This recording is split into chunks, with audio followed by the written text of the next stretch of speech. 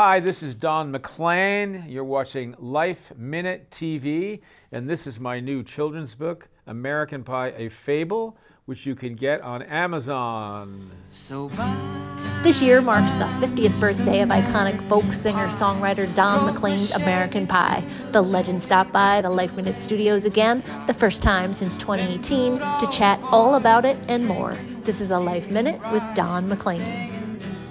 The 2 years of the pandemic, I decided to do a whole lot of things that I've been wanting to do forever. One of the big things I wanted to do was start to work on the trademark American Pie. I have trademarks of my own name, American Pie, Starry Starry Night, Bye Bye Miss American Pie, The Day the Music Died. And I have always believed that American Pie could be something like Microsoft or could be everywhere. And it is in a lot of places, you see. So I brought in a guy named Kurt Webster, who was a friend of mine. I said, why don't you start working on this? So we were looking at liquor deals and, for whiskey and denim, a whole line of denim clothing would be American Pie. And then a man named Spencer Proffer came into the picture through our friends in Nashville. And he said, well, why don't we do a documentary movie and a children's book and a Broadway show?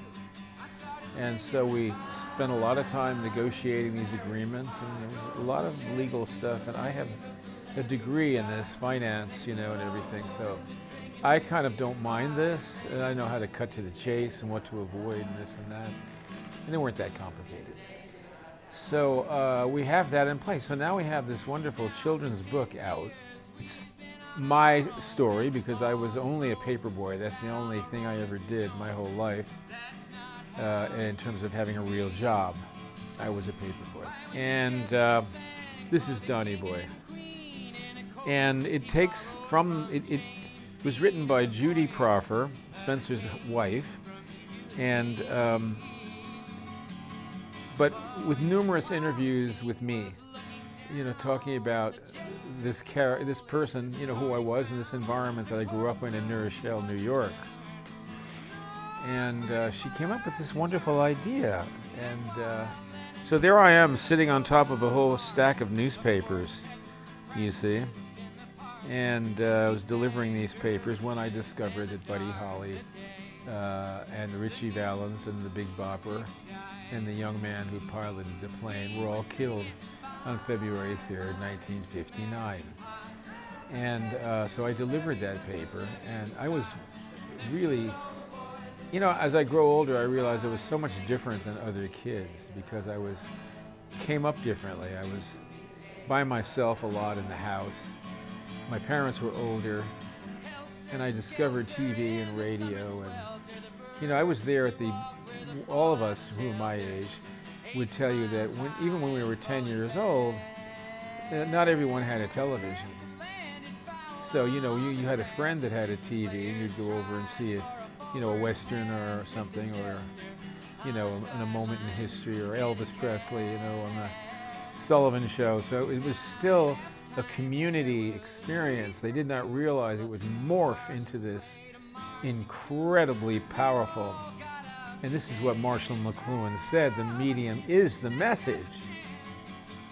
We didn't understand what that meant, but now, all these years later, you see what he was saying. That's the story, is the medium, not whatever it transmits, and how powerful it's become. So it's left publishing behind, and it's left childhood behind. So one of the things I love about this is that a parent, if they want to give their child a childhood, they should have these books, Goodnight Moon and Polar Express, and hopefully this one. But they can couple this with the song, and they can have a twofold experience starting out, because a lot of little children do like to hear American Pie when they go to sleep at night. McLean says the song relates to every part of his life. Every part of it now is being looked at very carefully. With these new projects, there will be a Broadway show. There is called American Pie. Can't you see that? I mean, it's just begging to be done. And 15 or 20 of my songs in there. The movie really is interesting because it covers the 10 years from this moment in '59 to the moment I wrote the song. So when I say for 10 years we've been on our own, I'm talking about myself. There's a bookazine, that's what I was thinking of. Bauer Publishing came out with a bookazine, the story of American Pie, and a picture of me on the cover with my banjo back in 1971, 50 years ago. And again, it covers my life, because it's out of that strange suburban life that I had came this song, really. Because I'm not, New Rochelle or Larchmont Woods, where I was born, really is not known for any kind of music or any kind of cultural contribution. It's a bedroom community in New York City. So I'm from there, and my particular approach to everything comes from growing up there in the middle of that rather stultified upper middle class environment of achievers. There's a tremendous amount of discrimination against anybody who wasn't normal and who didn't win, who wasn't a winner. And it was very white, very middle class, and there were a lot of winners. They did a lot of very good things. So it's something to be said for that, I suppose. But I was not one of them. So I was on the outside, but still I had lots of friends, and I was on a swimming team. I did all these things, but they knew I wasn't like they were. And slowly, just like this story tells, I found the guitar, and the guitar was like jet fuel.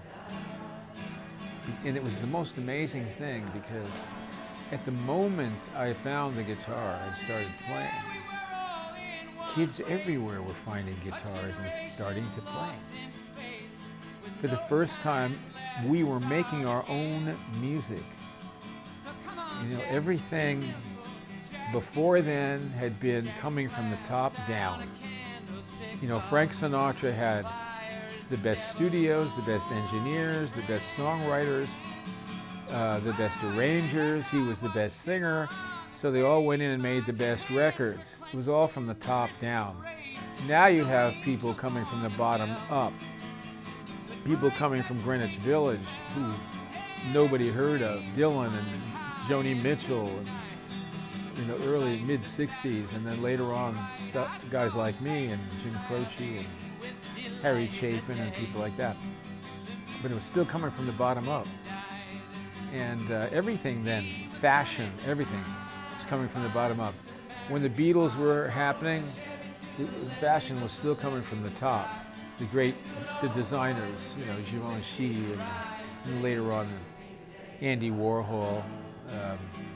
He was kind of from the bottom, I would say. He was part of that. And then Hollywood, the same way. Everybody was making their own movies, Easy Rider and stuff like that. So it was a wonderful moment for me to be there with my guitar, and I was a good-looking young boy, and I became a hell of a good guitar player and banjo player. I mean, you go listen to an album called Solo. I'm in front of 7,000 people at Royal Albert Hall, and you hear that guitar. I heard Winter Has Me in Its Grip the other day. I hadn't heard it in 50 years. Man, that's not bad, And I look at a guy like Ed Sheeran, and I mean, I'd be right on that guy's back if I were young now, learning everything that he knows how to do, and he knows a lot of things. He knows how to use social networking and social media, whatever you call it. But then there's the other side of it, which are the Taylor Swifts, who do magnificent videos and make these incredible records, and they dance and they put on this incredible program, with a lot of people on stage, and So there's two things kind of going on at once. You know, there's room for just the guy with the guitar, though, still. Speaking of Taylor Swift, her Taylor's version of All Too Well ended American Pie's record, 49-year record to be exact, of being the longest single to top the Billboard charts. But McLean isn't worried about that. Well, Liberace is really the king of rock and roll. He's really the king of show business. Because everything comes from Liberace now, pretty much, except Ed Sheeran. That kind of thing. We just have the lone guy with the guitar. And, but mostly people want spectacle. And they get a lot for their money when they get that. If they go see Taylor Swift or one of these girls or guys who do one of these kind of shows with the dancing and the set changes and the clothes and the $1 million to put the thing on, you know. The Stones are still the Stones, but they dress it up, you know, with screens and some, you know, extra stuff, but it's still just the music, bare bones. Same with the Beach Boys, the same thing. You can't get away from repertoire. And it's, when you have great repertoire, you can, you know, put the screens up and do a little this and a little that, but you don't need much. Repertoire is the key, really, to longevity. That's why I'm still around. My repertoire. My albums. I'm an album artist. I'm not a hit artist. I'm not a commercial artist.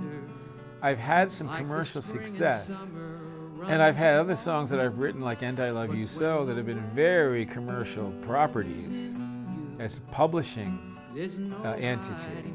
I didn't have the hit, but many, many, many people have recorded this song, and others that I've done.